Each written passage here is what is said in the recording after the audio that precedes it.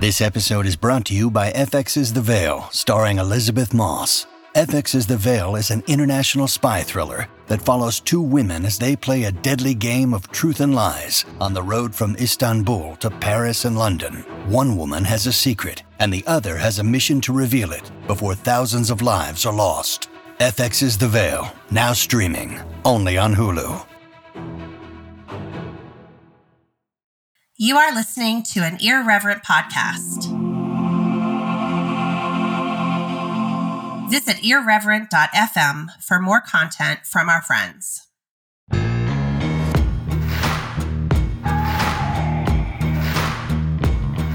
Activist theology is built on the power of story, and we believe story can change the world. We also know that being in community with one another on this journey will help to build a movement committed to collective liberation and a more loving world. We have a commitment to the ethics and politics of en conjunto, or togetherness. And we are together in this work with you. Hi, folks. This is Dr. Robin. And this is Reverend Anna Galladay. And we are your hosts for the Activist Theology Podcast. It's time for all of us to get our hands dirty.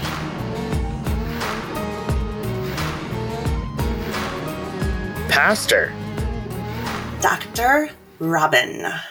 It is March 1st. It is Fat Tuesday. It is. It is Pancake Day. It is Shrove Tuesday. It is. Happy Mardi Gras season. Today's the day. I love this season so much. Yeah. It's 68 degrees. No, 70 now in Nashville. What is it in Chattanooga? It's only 69 here. You're warmer than us. Yeah. Look at that. I mention that because our weather has been very crazy. Yes. Not to use a pathologizing term, No. but it's been disruptive. It has. To a lot of people.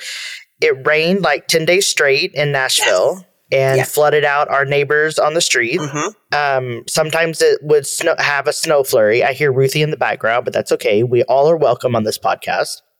So the weather has been very disruptive. And now we have a really beautiful day. I wore my flip-flops for the first time today. So I'm very excited. That's amazing. Yeah. And there's lots happening, and we're going to get into some of that. But I want to know how you are. How's it going?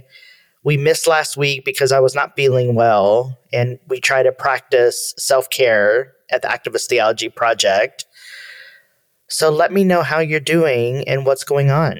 Well, I had a very amazing weekend. Oh. My partner celebrated 50 trips around the sun last month. Yes.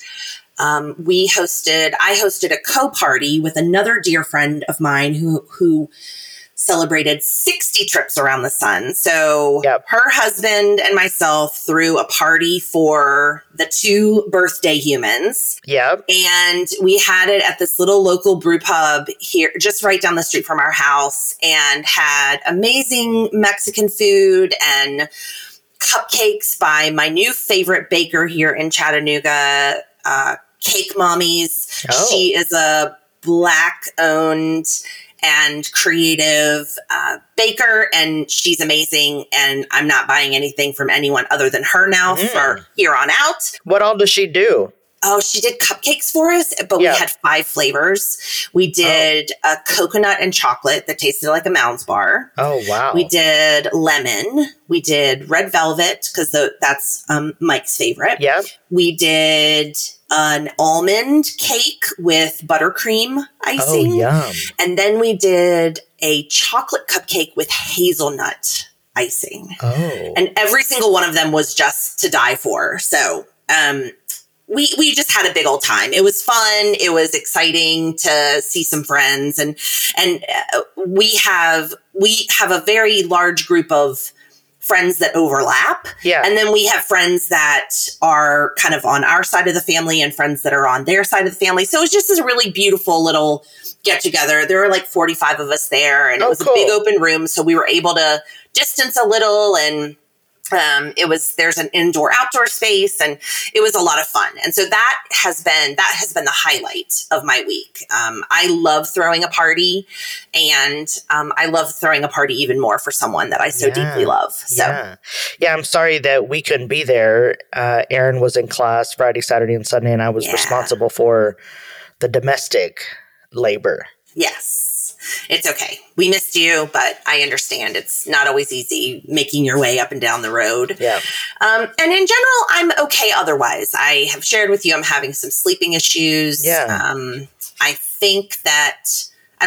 know I am entering perimenopause, which is just, a nice...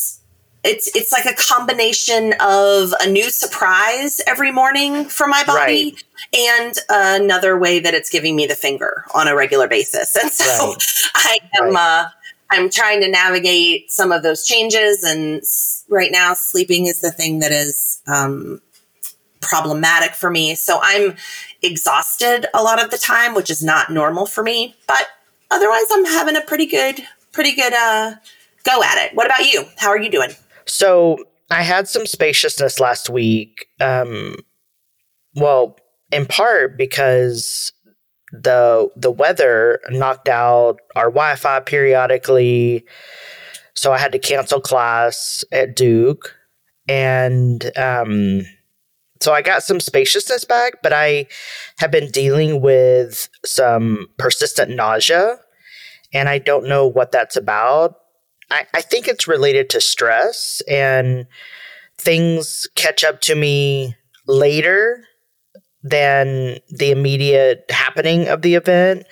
So as many of you know, Anna and I got our hands dirty literally and helped get my mother out of an abusive situation. And I think that the stress of that and carrying all of that finally caught up with me. And so over the past month, I've just been having persistent nausea, which means then that I don't eat regularly, because I'm nauseous, and I don't want to eat when I'm nauseous. So my body was just kind of destabilized for a bit. But I was able to kind of get back on an eating schedule this weekend, and had a lot of spaciousness last week because of the rain and because I couldn't do everything because I didn't have Wi-Fi all the time. And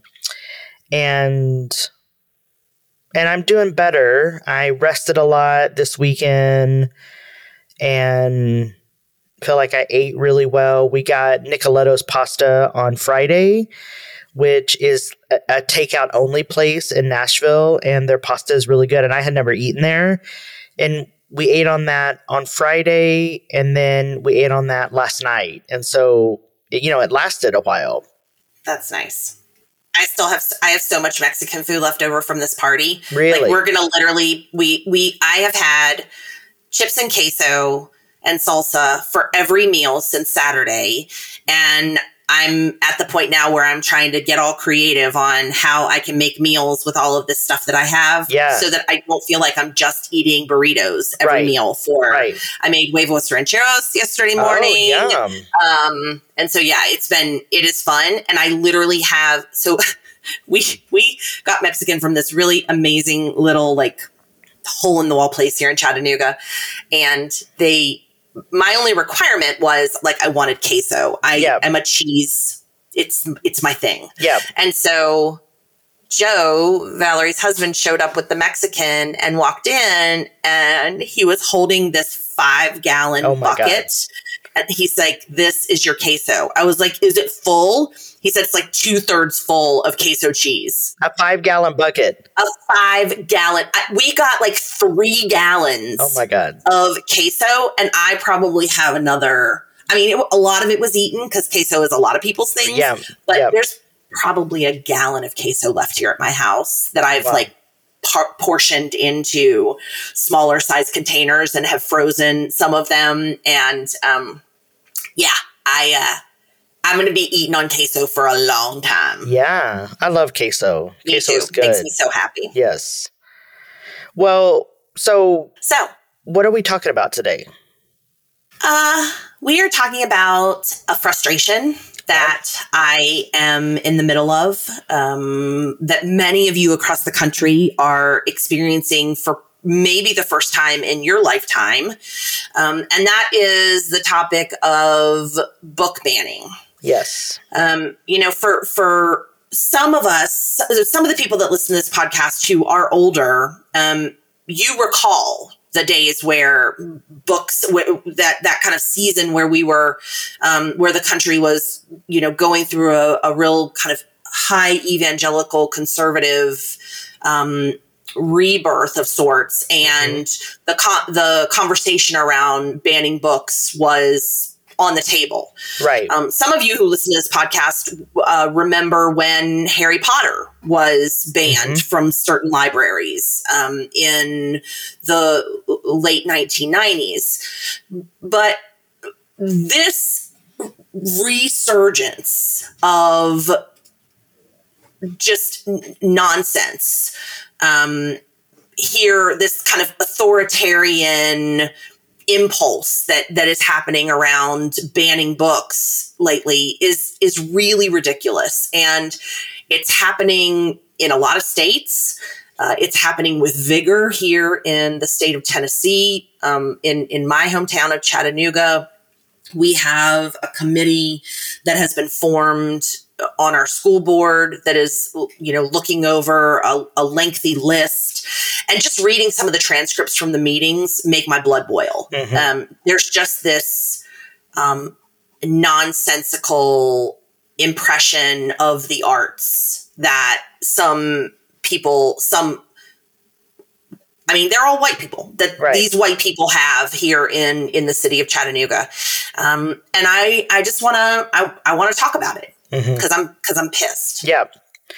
Well, I saw some news about this, people at the state capitol, and country music stars made an analogy about they're calling, this person who's John Rich from Big and Rich, who's actually a bit fundamentalist and fascist and kind of scary. Yeah. John Rich is calling teachers who share what he considers questionable books. He's calling teachers predators, and he's drawing the analogy. What's the difference between a man in a van who drives up to what's the difference between a predator? He's a predator who drives up to a school at 4:00 and invites children to his van, and a teacher who is putting these books in front of children. And do you know what that said? You may have seen this clip. I did. He said, kids can run away from the van, but they can't run away from teachers. Now, this is propaganda speech. It is. It's ridiculous. And it's this obsession that the radical right has with what they perceive to be obscene materials in public schools is, it is going to accelerate to the point where we don't recognize our school systems any longer. If we can't find a way to move past this. The state of Tennessee has a bill, HB 1944, that is looking to ban unspecified, not specific books, but unspecified obscene books. Right. And it's a slippery slope. It becomes the kind of thing that would allow for any kind of person who's seen sharing a book or a publication or an article for research with a child. It puts them in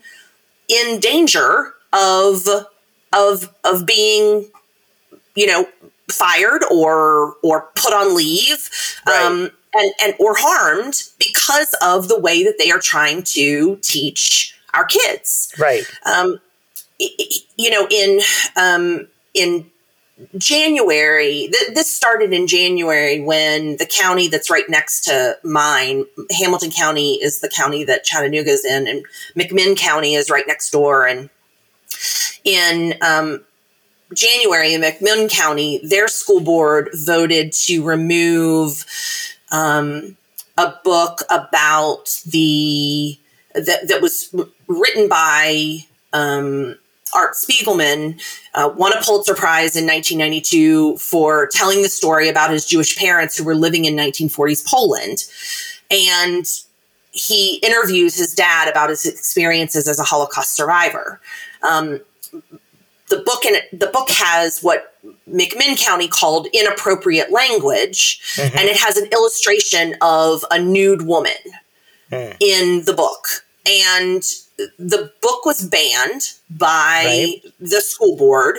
It was being used in a curriculum, in a high school curriculum. And so it was not just something that a kid could check out from the library. But this banning, I mean, it started a snowball effect with states looking at what they believe to be healthy, with quotations around it, and what they don't. And it's accelerated to a point that is unrecognizable. Here in Chattanooga, we have a school board member who is, she's highly problematic. Her name is Rhonda Thurman, and she is, she has convened a committee here in Chattanooga to look at a list of books that she would like to be removed from libraries because she deems them to be obscene. Right.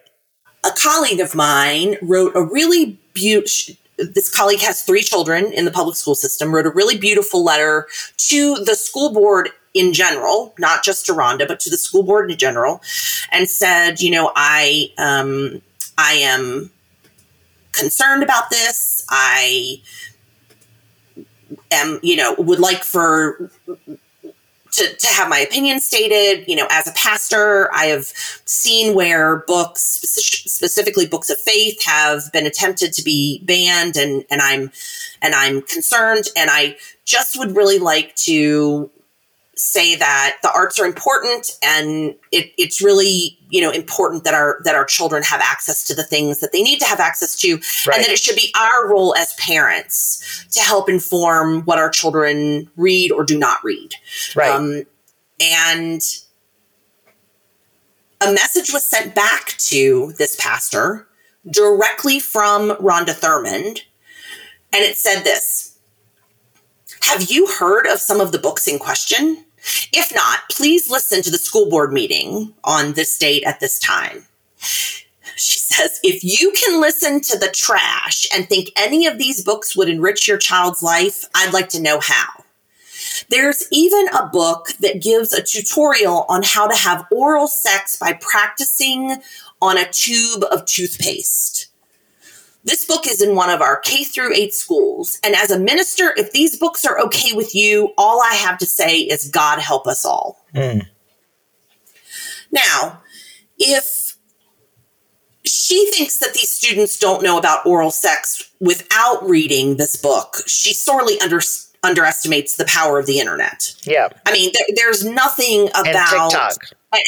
Everything, right. There's nothing about the access that these children have that would indicate that this one singular book and a 2-sentence illustration of a girl wondering what oral sex might be like by practicing on a tube of toothpaste is going to in any way influence a child's upbringing or their desire to actually engage in consensual sex. But we have got a situation on our hands that really can't be contained without a large majority of us mobilizing and putting our thoughts into this and really trying to fight back against what is unnecessary censorship and an attack on the democracy of this country, simply based on the laws that that people are trying to enact over the country. I think that we're not. So many of us are tied to our couches or our dinner tables or whatever news program we're watching, and we're not really clear on what's going on in these state legislatures. And I think that's by design. Sure. I mean, how many people know that since January of last year, more than 150 bills have been introduced in 39 states? There are only 11 states in this country that have not been influenced by a bill that is asking for the restriction of certain curriculum, all of which is based on race or gender. Right. 39 states. Right. And a lot of these bills are being passed at like midnight and 1 o'clock in the morning. So the system is working as it's designed to work. Correct. To keep those in power that is death bringing to the least of these. So I don't want to pretend like we are problem solvers, but I do want us to think about collectively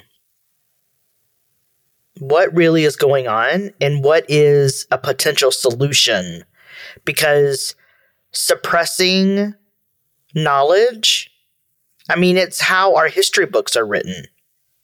Right. We already have children in history classes that are not learning the truest of truths about this country and other countries because of the way that history books have been whitewashed. Right. That is a conversation in and of itself.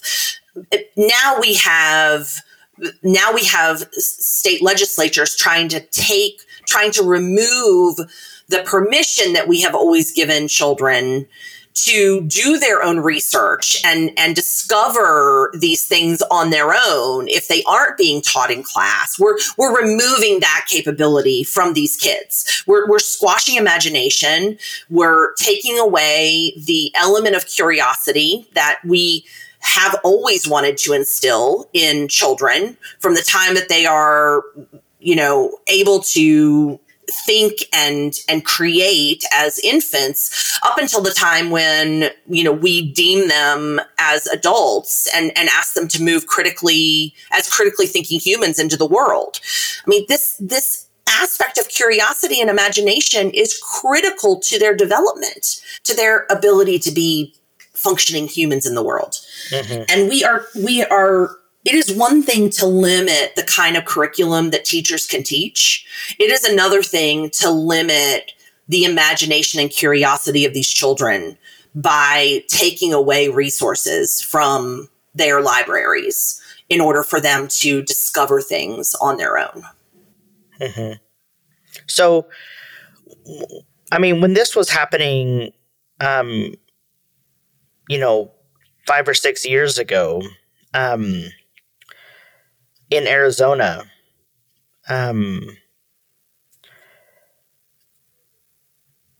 it was around suppressing the history of Native, Indigenous, Mexican Americans, and the people of the Southwest. And I'm wondering is this the same thing that's happening? Because if it is, then were we as outraged then 5 or 6 years ago as we are now? And if we weren't, why not? And if we were, what is our strategy to ensure equity and justice when it comes to knowledge production. Right.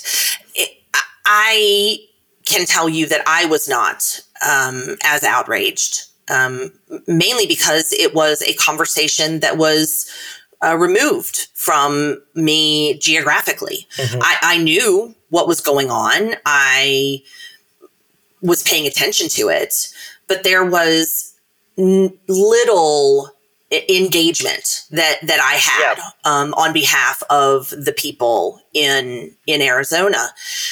I can tell you that in Chattanooga, only because those are the statistics that I'm most familiar with at this moment, we have the list that has been generated by school board member Thurman contains a number, almost exclusively contains books that are either identified as Black authored or Black topic, or queer authored or queer topic.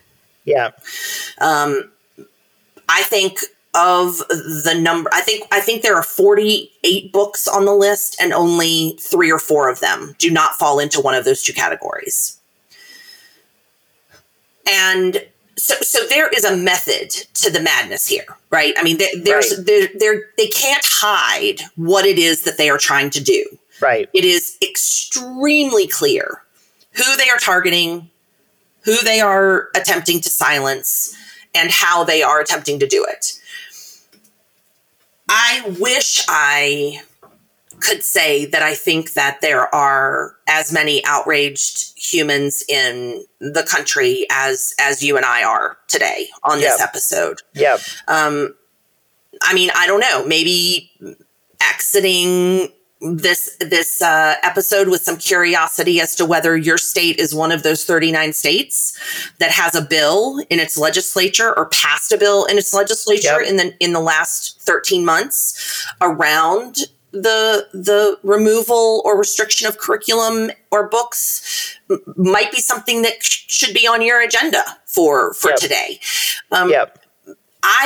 I know that we cannot ask people to mobilize around the seriousness of this topic unless they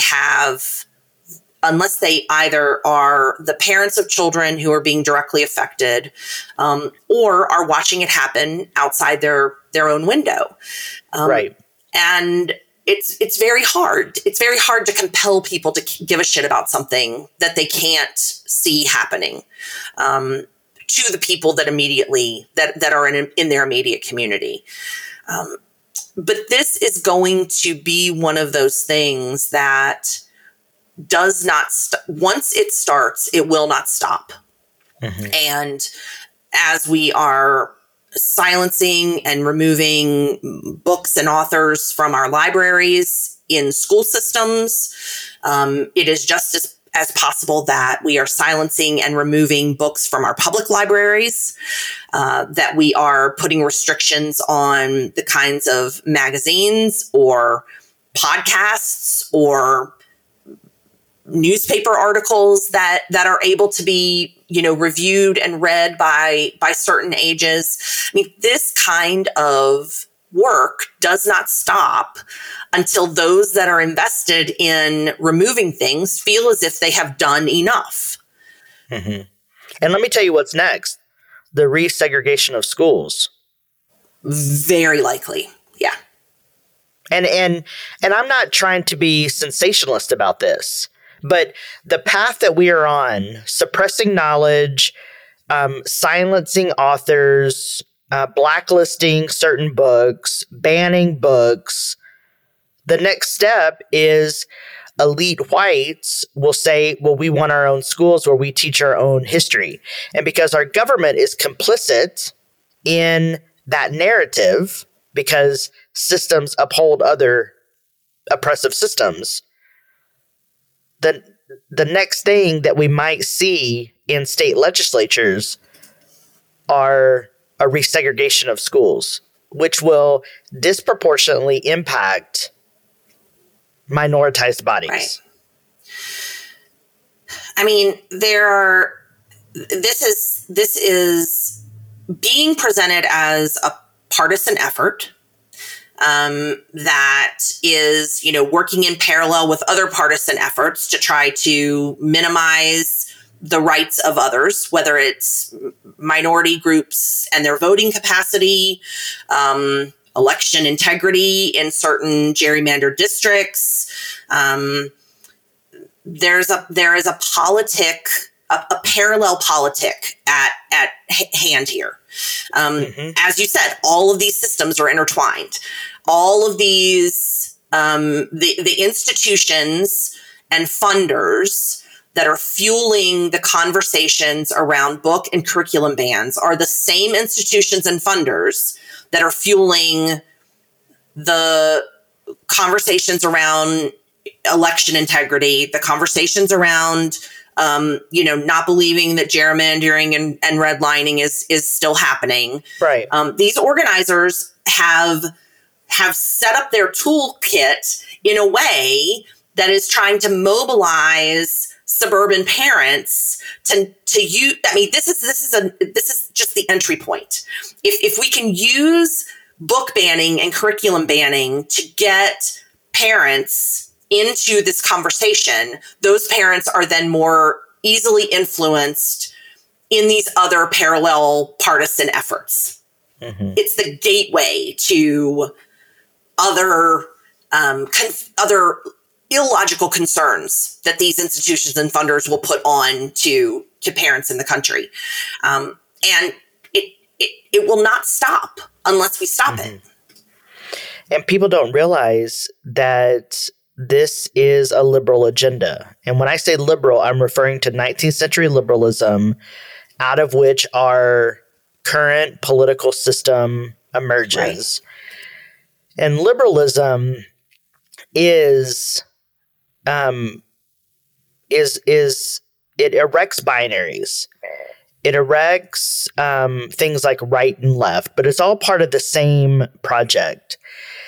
And the reason why I say this is because over the past, since Trump was elected in 2016, we have been, as a society, domesticating polarization. We have been domesticating difference. And what I mean by that is, and those both are liberal agendas. What I mean is that we are making it commonplace to be a polarized society, not a cosmopolitanism, but a polarized society. And we are making it commonplace and homely to do things like diversity, equity, and inclusion work. When really, neither of those steward a lens of equity or justice. Neither of those are justice. Marriage equality, for example, is a liberal agenda. It just includes certain people, but you have to fit a certain bill to get married, right? It's still classist, ableist, patriarchal, etc. This is all part of the liberal agenda. Now, I know that I am a complicated figure when it comes to politics and theology, and that's on purpose, because when we say that we are doing one thing, politics, let's say, or theology, we often are not telling all sides of the story. We're mostly telling a contextualized story. I'm remembering some 20 years ago, the former president of Chicago Theological Seminary, Dr. Susan Thistlethwaite, wrote about the importance, and she was writing on white feminism, the importance for white feminists to deal with the racism embedded in theology. And I mention that because it is important for us to deal with the theology and politics that we've inherited and mine the discrepancies there that don't steward a logic of liberation. I am not invested in the liberal agenda. I don't like voting Republican or Democrat because neither of those options work for me. But we've got to figure out how to move the system toward liberation. And so I ask people who are listening to this, and some people are new to our podcast and they reach out to us and they say that we make them think. Well, I want you to think about the kind of world that you long to inhabit. And if we are living in the world that you long to inhabit, great. But if we are not, and I contend that many of the people I talk to are working for a better future, how do we build that? Because it's not being built within our current system. Who's funding the Ukrainian resistance? Cryptocurrency is funding the Ukrainian resistance. We are living in the future. So how do we fund the resistance that is needed in places like schools and other places that are banning books, churches, community centers, etc.? Yeah, and let's be really clear about what we are asking and what we aren't. So many of the arguments that I'm hearing come out of those who are not in search of this kind of liberation politic are, throwing around words like critical race theory and, freedom of expression and, racism as it relates to, their perceived reaction to racism against white folks. Right. These are not the kinds of things that these book bans are actually set to do. These might be where those conversations start. But those things are not, critical race theory is not happening in your school systems. It is not happening in your K through 12 school systems. It is being discussed in law programs, right, and in some master's level conversations that are outside of the law that may be a part of theology or ethics or gender studies or race studies. But it is not something that is being discussed in your K through 12 school system, public or private.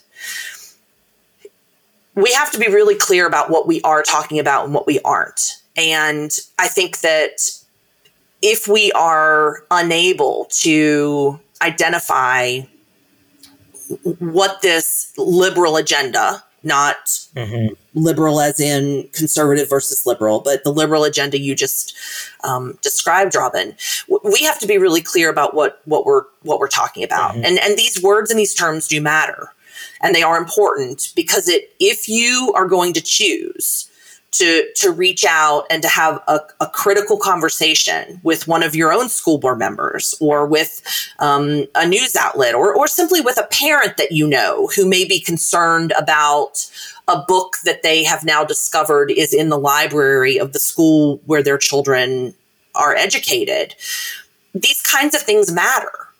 And I think we are all so quick to feel as if to binary censorship is bad versus censorship is needed, or speaking about racism is bad or speaking about racism is needed, and queerness and all of the things that are being complained about.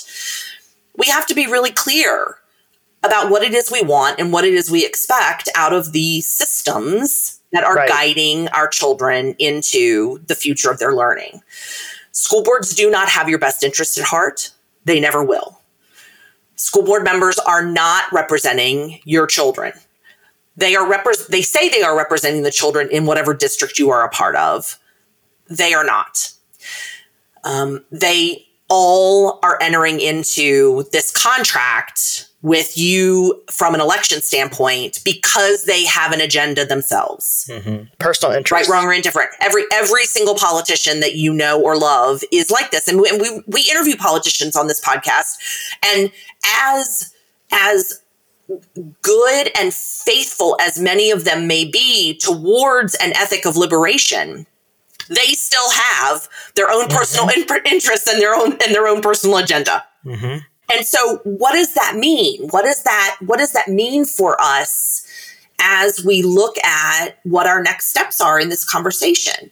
Right. And and this is a total aside, but I am curious as to why the Bible isn't showing up on any of these lists as being a book that is...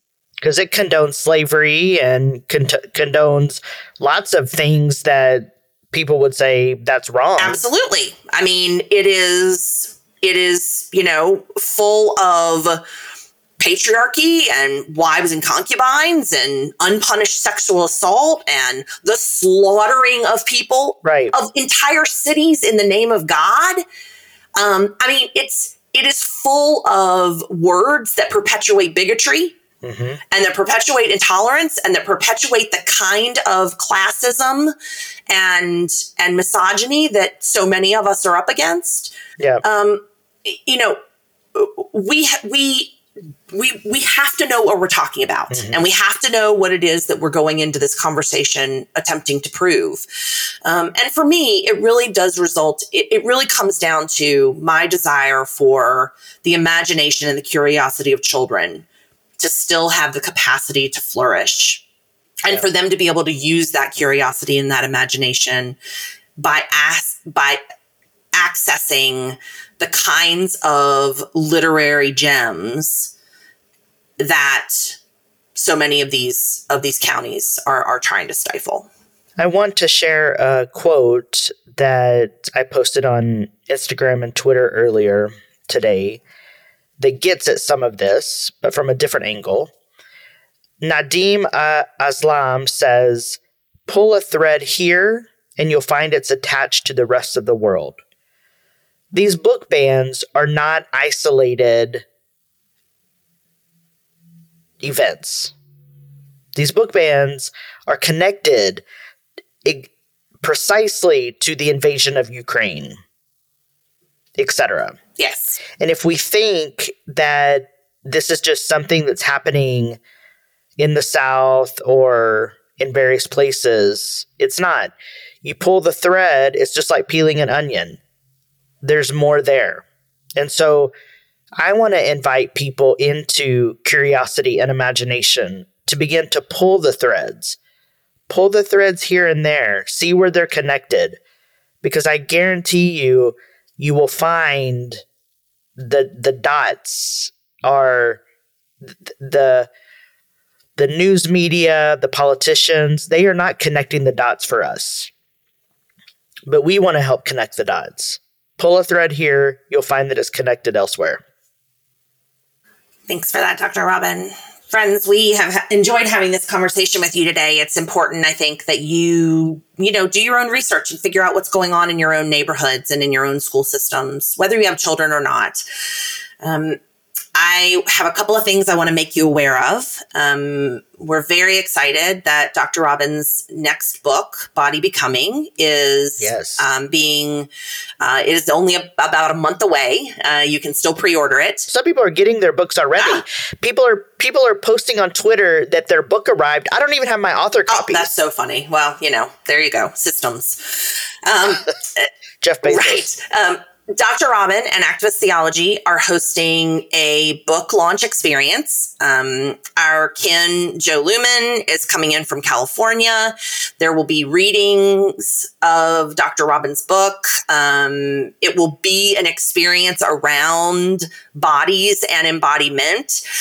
We encourage you to check out Dr. Robin's feeds to find links to purchase in-person tickets to the event in Nashville on April 2nd, or tickets to the online streamed event, which you can then watch on April 2nd as it's happening. All of the tickets have an option for you to get a book with your ticket. And we would love for you to be a part of this experience and to engage with this book with us and alongside us as we celebrate Robin, the publishing of this book. We also want to remind you that you can engage with us on the Activist Theology app. Just go to atporch.com and you can join the app there. And hopefully you're following us and you're letting us know what it is that you want to hear from this podcast and how we can allow you to help connect more dots and pull more threads in the search of liberation. I think maybe we should have James Tallarico back on. Because, lots happening in Texas around trans kids and gender affirming surgery. So we should reach out to him. We should. Yeah. We should. And then someone wants us to talk about the Bible. I feel like we talk about the Bible a lot, but they specifically want, what's our hermeneutic? Okay. Well, there you go. We can add that to our list. There you go. Our growing list. Exactly. Well, thanks for being with us this week, friends. We appreciate you, and we will see you next week. We want to thank you for listening this week. We encourage you to share this podcast with your community. If you enjoy us and our work in the world, please give us 5 stars on your podcast platform. Want to help support this podcast? Go to activisttheology.com and click on podcast. We can only do this work with the help of you, our listeners. You have no idea how much even a small monthly or one-time gift means to this work. The music you hear in this episode is Hands Dirty by Delta Ray. Our sound editor is Dan Medley from 10 South Sounds. I get my hands dirty. I show up so early. They show me no mercy. So I just keep working. Maybe God could save me. Or my boss might pay me. You are listening to an Irreverent podcast.